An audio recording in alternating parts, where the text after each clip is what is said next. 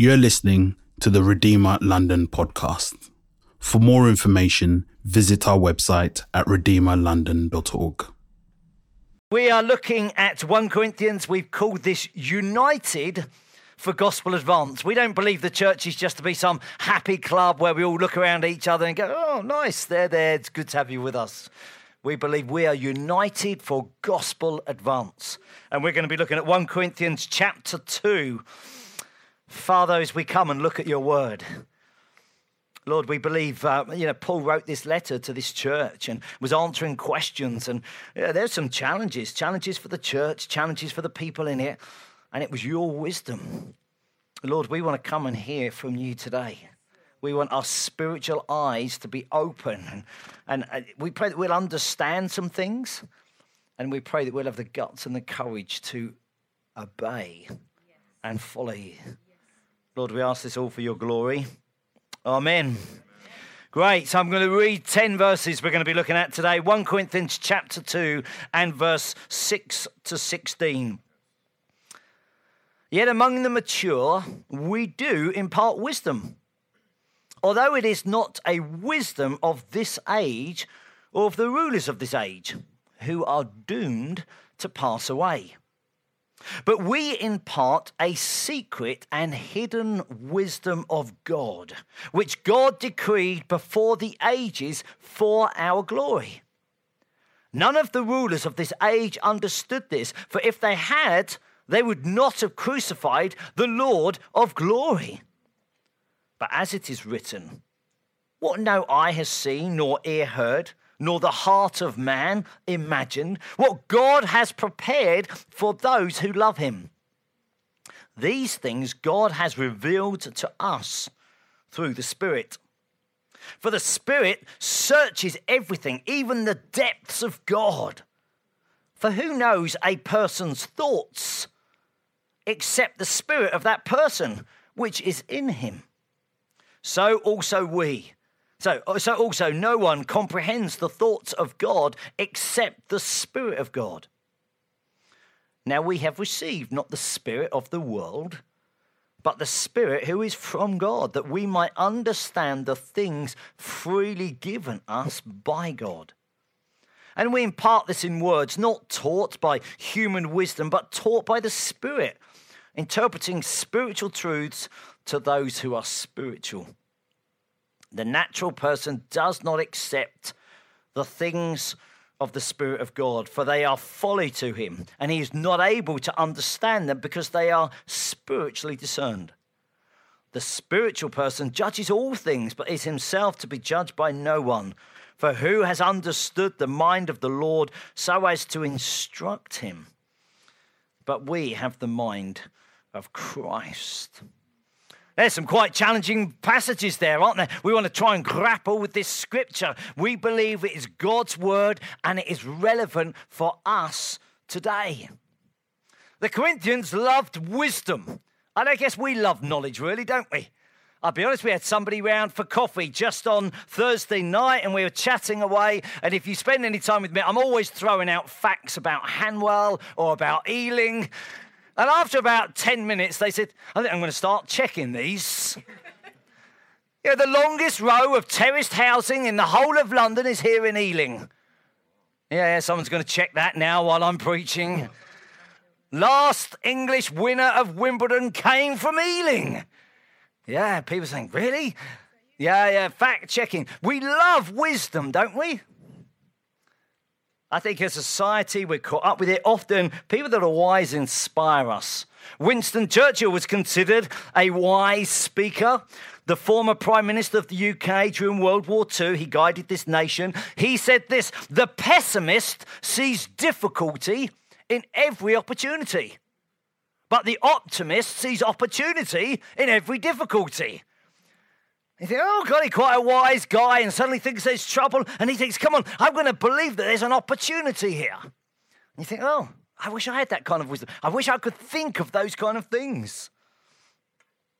The American businesswoman, queen of cosmetics, Estee Lauder, you may well have heard of her. She said, I never dreamed about success. I worked for it. Her wisdom was not this, oh, you're going to have some dream out there, and one day, Del Boy and Rodney, one day we'll be millionaires. No, actually, there's something about, we're going to live it, we're going to work it, we're going to make it happen. Obviously, I preached this one at the 9:30. Everyone wanted to take a picture of this slide. Okay, half the room wanted to take a picture of this slide. If you want something said, ask a man. If you want something done, ask a woman. Margaret Thatcher, that was her thinking. I'm going to shape this country. I'm going to make things happen. We better move on quickly because politics always gets me in trouble. Shirley Chisholm, she was the first black woman elected to the US Congress. She said, if they don't give you a seat at the table, bring a folding chair. It's almost like, if the establishment is not going to welcome me in because I'm a black woman and I want to come and shape something in our nation, I'm going to bring a folding chair. And many of us say, great wisdom. Nelson Mandela. I'm sure we've all heard of the former president of South Africa. I have learned that courage was not the absence of fear, but the triumph over it. The brave man is not he who does not feel afraid, but he who conquers that fear.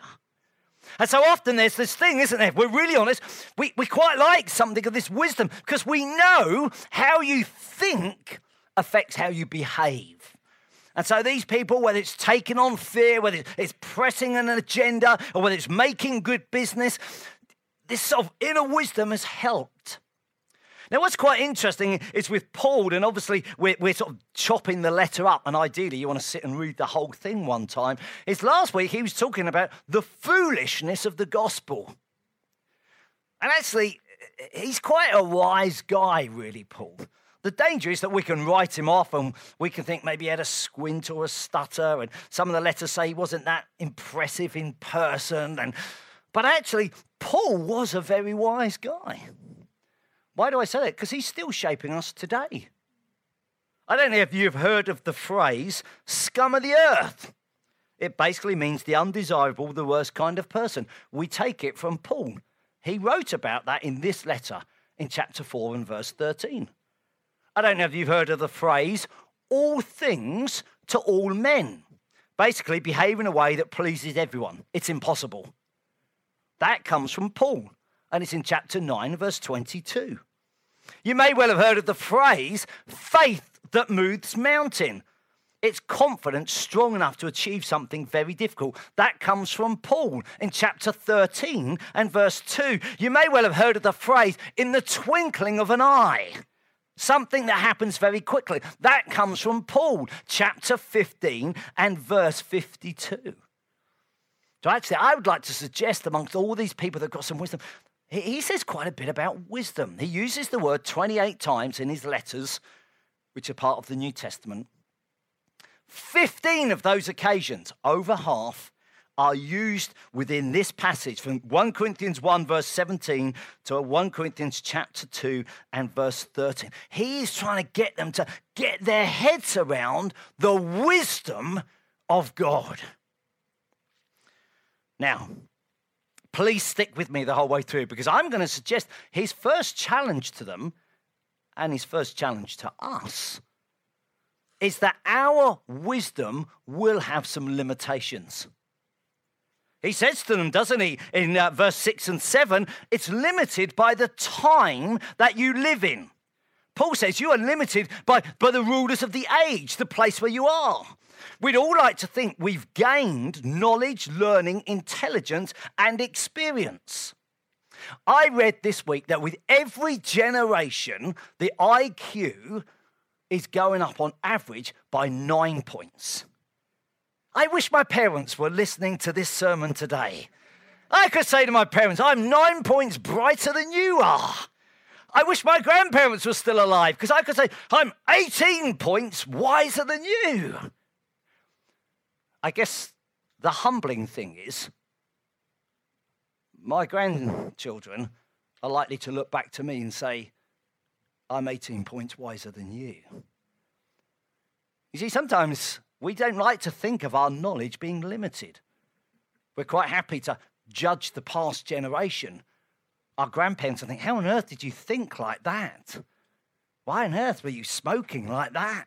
Why did you have those kind of intolerances in your generation? But actually what he's saying is, every generation we're limited. None of us know everything. He says, actually, your knowledge can be limited by your senses, verse 9. We discover so much, don't we, about when you see, when you smell, when you touch, when you feel, when you taste. We can discover so much. But actually what Paul is writing to them and say some things are beyond that. He says, no eye has seen, no ear has heard, no heart has imagined. He said that there are some things that are sort of beyond the five senses. Some things are beyond us. I guess why I've always found it quite interesting, if anyone says to me, do you know what, Pete, I am an atheist, there is no God. I think, how could you think, man, I know everything there is to know in this world. And even what I haven't seen, heard, read, or thought about, there's nothing out there. I guess that's why, if I'm really honest, I think, surely you'd be agnostic. Surely you'd end up thinking, I'm not sure if there's a God. And there may be some here this morning, you think, I'm not too sure. We're so glad you're here. We're so glad you're open-minded enough to ask some questions. We run an alpha course on a Wednesday night at the Hub, and you would turn up. We'd love you to be there because it's people that say, I'd like to ask a question. I'd like to look into it. I'd like to find out. We can be so limited. And then he even uses this analogy in verse 11 that we are limited by access. Funny, you can know so much about another person. I am pointing at my wife in the front row in case you suddenly think, awkward. We have been married for 32 years. I only met her actually 30 years ago, so I don't quite know how that happened. That is not true at all. I met her at university. I got to know. I chased her for years. She wasn't interested, but we won't go over that story again. Just put that hurt to one side. The reality is that we can finish each other's sentences now. I find it scary sometimes because we go out the house at different times and we turn up an event and I think, man alive, we're dressing the same. This is worrying. Green is a great colour. But she doesn't actually know everything about me because only the Spirit of Pete knows everything inside. And that's true about God. And what Paul uses this analogy and says, there's only the Spirit of God understands everything about God. And he's saying there is wisdom to be mine. Look, I think our human knowledge is remarkable, but not comprehensive. And what Paul is trying to say is you cannot know everything. Now, if we're really honest, that probably needs to humble us. Yeah, I'm having a go at you already, those that have fact-checked me about Hanwell, because the danger is we like to talk about facts or what we know or knowledge, or we could look better, but something of Paul just says, maybe I need to come in humility before this God of wisdom. He describes it as wisdom not of this age. Now, if we try and understand what Paul was getting at, we think that was probably ignorance of leaders at the time. That's one way of understanding it. Obviously, he says, you guys are ignorant. Why are you ignorant? Because you've ended up crucifying Jesus. Well, who's he pointing the finger at? You could say he's pointing the finger at Pilate, because Pilate was the one who said, wasn't he, I wash my hands, crucify him. You could say that he's pointing the finger at Caesar. Because after all, if he was in charge of this empire and the Son of God came, why on earth didn't Caesar find out about it? You could say he's pointing the finger at the high priest, who actually was one who said, come on, we're going to have to scheme about this. We've got to get rid of this guy. He's pointing the finger at a sort of sense of ignorance of who Jesus is. Andrew Wilson, in his commentary, says this: at the cross, two rulers and two wisdoms collided. Caesar's world wisdom of military power and pride meet Christ's divine wisdom of humility, service, and sacrifice. And so what he's almost saying is, the wisdom of this age. And I'll be honest, I'm sure if I ask some people, what do you think about Jesus or the gospel? They think, God, it doesn't make sense. I love London. But so often, if we're really honest, you're going to have to put somebody else down because you want to try and climb up. You know what I'm saying? I would like a promotion at work. Oh, no, I am the pastor here. That's a bad example. But you know what I'm saying? You think, oh, I'd like to get on better. I'd like to do this. I'd like to go more. Whereas Jesus, we know, washes the feet and cares for the poor and the marginalised, the broken and the hurt. It's just not quite wisdom of this age. We know that Jesus died, rose again. They wait around. Pentecost happens. The Holy Spirit comes and Peter stands up and preaches. And the crowd, they just sort of, golly, what on earth happened? He says, now, fellow Israelites, this is Acts 3, verse 17, I know you acted in ignorance, as did your leaders. It's almost like saying, golly, you just didn't, your eyes weren't open. You just didn't understand who this Jesus was. In the interpretation commentary, Richard Hayes says, the human power wielders were so completely clueless about God's way of working, they actually crucified the Lord of glory. So what they're saying is, look, you don't quite understand that this is a wisdom that is not of this age. Now, I know that there's also an element that some would say it wasn't just the physical people and what they did, and was there almost demonic activity going on, principalities and powers that probably we in England just don't talk a lot about. And you could argue that from 2 Corinthians. He says, the God of this age has blinded the minds of unbelievers so they cannot see the light of the gospel that displays the glory of Christ, who is the image of God. And it's almost like, it's not just something physical, it's also something spiritual. There's this, we just don't quite see. I guess what I could clearly say is this. If you're in step with God, you're likely to be out of step with this age. And that's what it's suddenly coming here. It's like, oh, golly, what kind of wisdom am I following? And he's saying, well, look, it's not the wisdom of this age. It is the wisdom of God. There is a sense that Paul is describing a wisdom of God, not of man. It's a mystery before the foundations of the earth, and God reveals it. Wow. William Barclay in his commentary says, all our discoveries are not so much what our minds have found out as what God has told us. And so it's not like, oh, come on, I've been a Christian. God, I got saved then. I've probably been a Christian for 46 years. Oh, this is what I've done. No. In his mercy, he revealed his truth to me. That's what we're understanding of something like this. Why do we get so excited about singing? Because God has been so gracious. This is true of every area of Christianity, isn't it? Why would I want to forgive you? Because he forgave me. And he's forgiven me so much. Why couldn't I extend forgiveness to you? This is not me boasting about, oh, I think I know. No, this is God revealing. I'm involved in a meetup on a Thursday night. We're looking at 1 Thessalonians. And we decided to read the whole letter. It's 5 chapters. Read it all out just on the first night. And then we've printed it out and we're saying, right, we're going to try and read it and not read any books and just say, God, reveal your wisdom to us. Because that's what it's about. Paul, writing to the church in Ephesus, says in Ephesians chapter 3, to make plain to everyone the administration of this mystery, which for ages past was kept hidden in God, who created all things.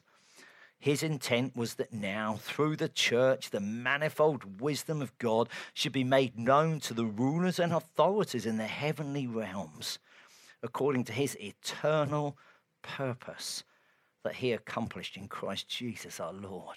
So there's this sort of thing, oh, God, you are God. I ask you to reveal something to me.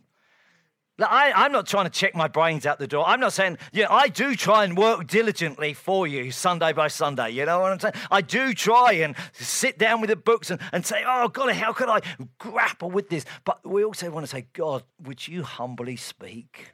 Would we see your wisdom? You see, ultimately, I believe that the wisdom here is from the Spirit. Now, if we just dial back a little bit, last year in October and November, we decided, wouldn't it be good to do a series on the things of the Spirit, gifts of the Spirit? And so we based that out of 1 Corinthians. And if you know anything about the book of 1 Corinthians, you think, they write loads about things of the Spirit. It's 1 Corinthians chapter 12 and 1 Corinthians chapter 14. And actually, if I want to discover, in fact, we so enjoyed it, that's partly what led, golly, we should study this letter more. Now, I would actually say it wasn't just 1 Corinthians 12 and 14 it's about the Spirit. I think Paul writes loads about the Spirit here. In fact, you could even say there's more about the Spirit in this chapter. Just where we are, it tells us the Holy Spirit searches in verse 10 and 11. It says the Holy Spirit indwells in verse 12. It says the Holy Spirit teaches in verse 13. It says the Holy Spirit matures the believer in verses 14 to 16. We must be a people of the Spirit. They say that one of the oldest prayers of the church is "Come, Holy Spirit." And I know that sometimes there can be this sort of dilemma, can't it? You know, what kind of church is the Redeemer? Is it a spirit church or is it a word church? Oh, golly, the amount of quotes you put up. It's a word church, is it? No. I don't think it should be an either or. I don't think you see that in Scripture. I think what we're trying to say is it should be high word and high spirit. I don't want to be low word or low spirit. I want to be high of both. That surely is what we're understanding. Andrew Wilson, in his commentary, he gets 2 quotes. I like this one. Theology, when done properly, is a spirit-led and spirit-guided exercise. We read the Scriptures, which the Spirit has inspired, in the midst of the church, who the Spirit has filled, in search of the Christ, whom the Spirit reveals. It's almost like, golly, we're just in the dark. I don't know about you. You get up first thing in the morning and it's still dark, and I think I don't want to wake people in the house. So, oh, God, I haven't got my phone on me. I've got no torch. I think there's 10 steps. I'll see if I can do it. You know what I'm saying? I'm just completely in the dark. You think, oh, for goodness sake, Pete, just turn the light on. Let's see.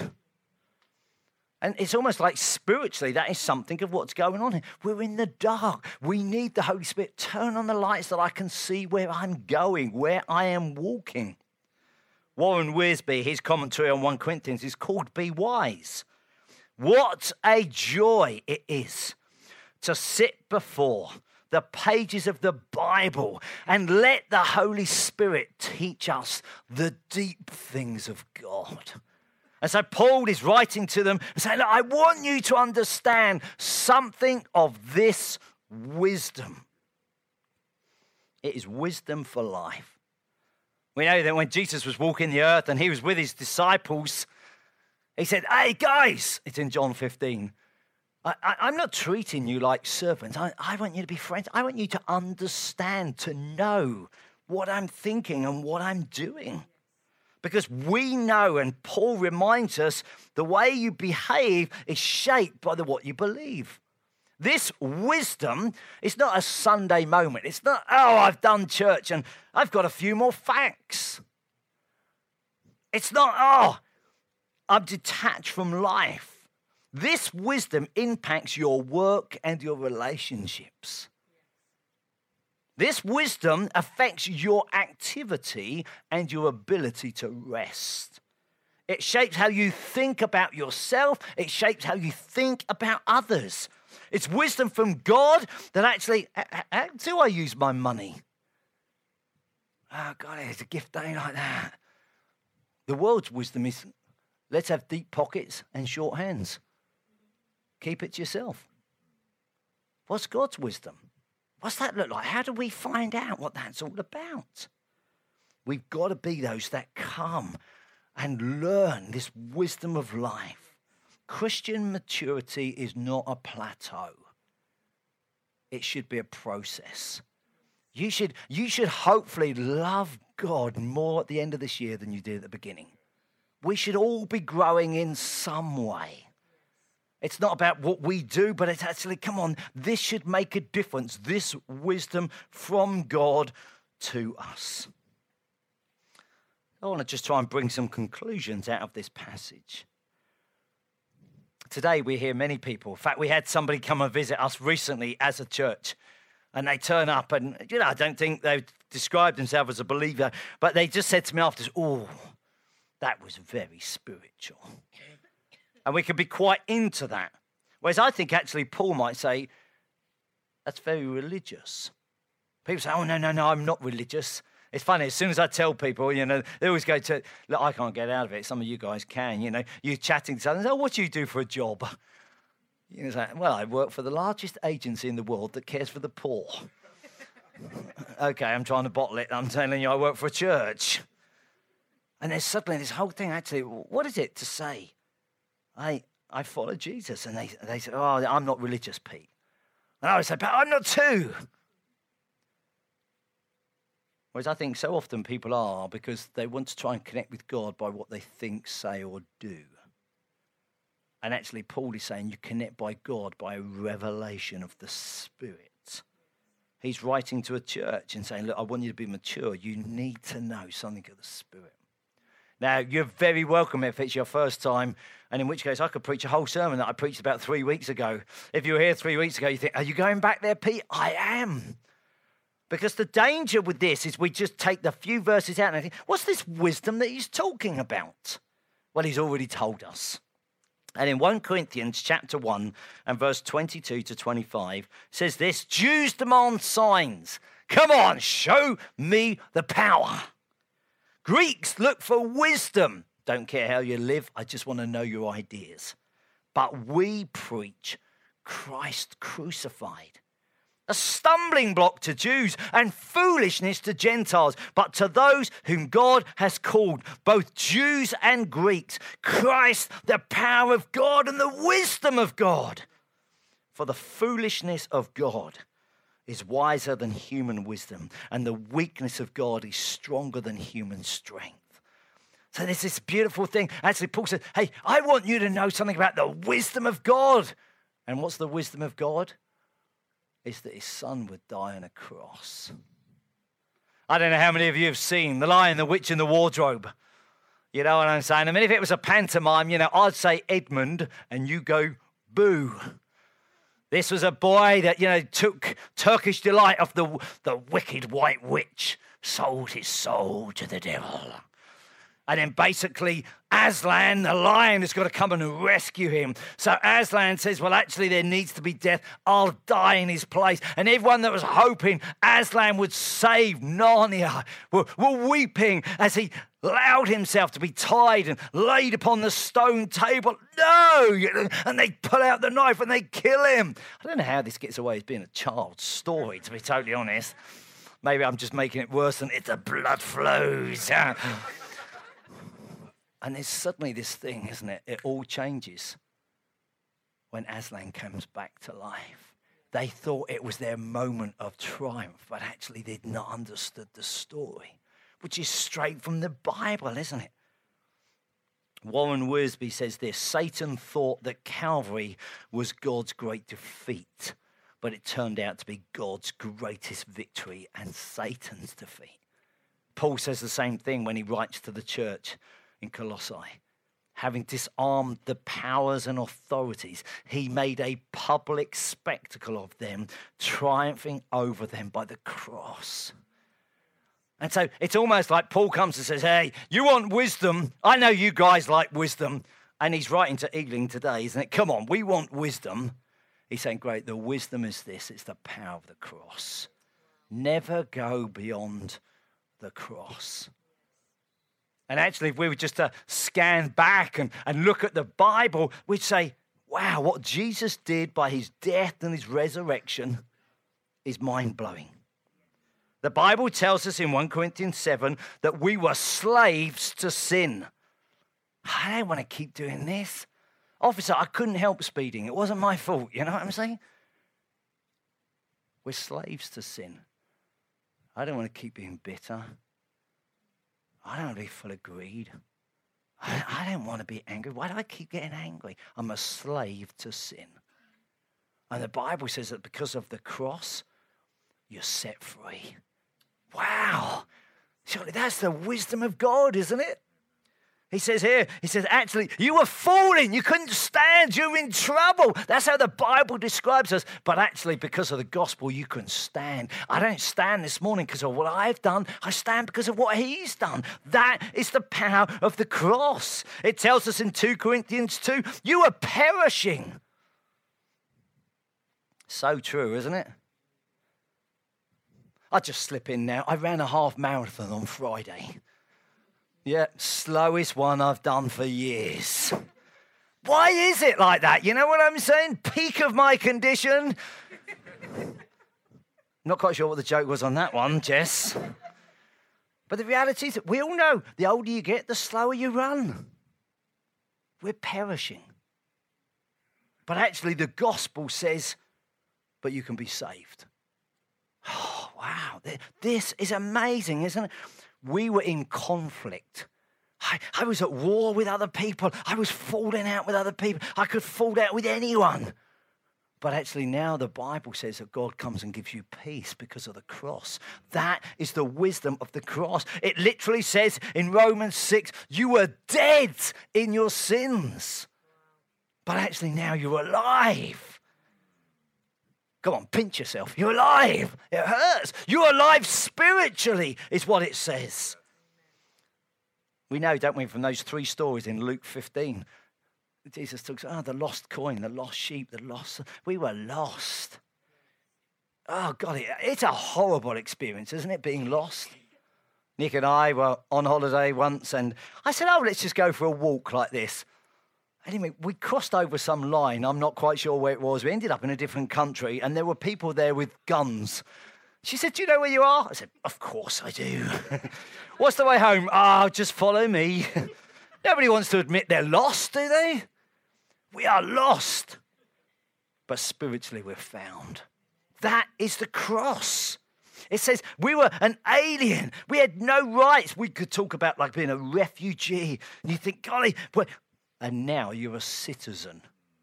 That's the picture of the cross. You were an orphan. There was nobody there caring and loving and looking after you. You felt abandoned and isolated. You're desperately trying to fight for yourself. And the Bible says the cross now makes you adopted as a child of God. You are welcomed home. This is your name. You're part of the family. There's so many pictures on there. You were blind. You could not see. And actually the Bible says because of the cross, you can now see. This is why it's excited about the wisdom of God. You were a hostage. You have to be very careful. I think, it's a tragedy, isn't it? People have been taken and they're held hostage against their will. Can't see family, can't see friends. You don't know how it's all going to end. You are a hostage spiritually. And because of the cross, you've been ransomed. I will pay for that one. How much are you going to pay? My life.